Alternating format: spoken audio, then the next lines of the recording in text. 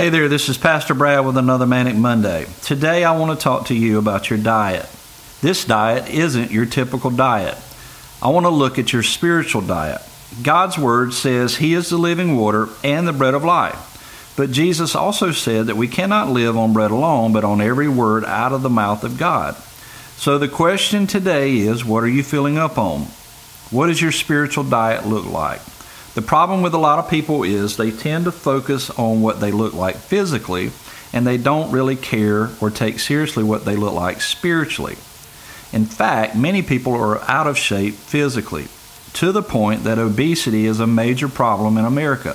So many don't take care of themselves physically, so it makes me wonder if they take care of themselves spiritually. I'm not here to judge overweight people and why they are, because we could all do better and be healthier. I want to focus on the spiritual. Do you have a spiritual appetite? Do you want to listen to Christian music, read God's Word, read or listen to devotions, podcasts, or blogs? Do you attend church on a regular basis? All these things, if done consistently, can help us get in great shape spiritually. The Word tells us to be in the world but not of it. For many of us, we are so much in the world we aren't hungry spiritually. We are eating so much junk food, aka worldly things, that we aren't hungry for the things of God. Physically, if we let our diet get out of hand and eat bad long enough, it catches up with us.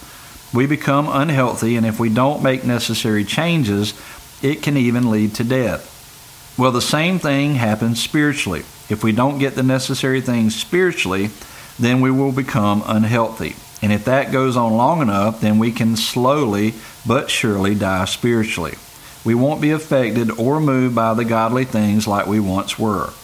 If you are listening to this and you say that is definitely me, then the good news is you can start to make the changes needed to get healthy spiritually today. God is always waiting on us to reach out to Him for help, and He will absolutely help you. There is no better time to get in better spiritual shape than today. And after all, your spirit is going to live forever, so take care of it.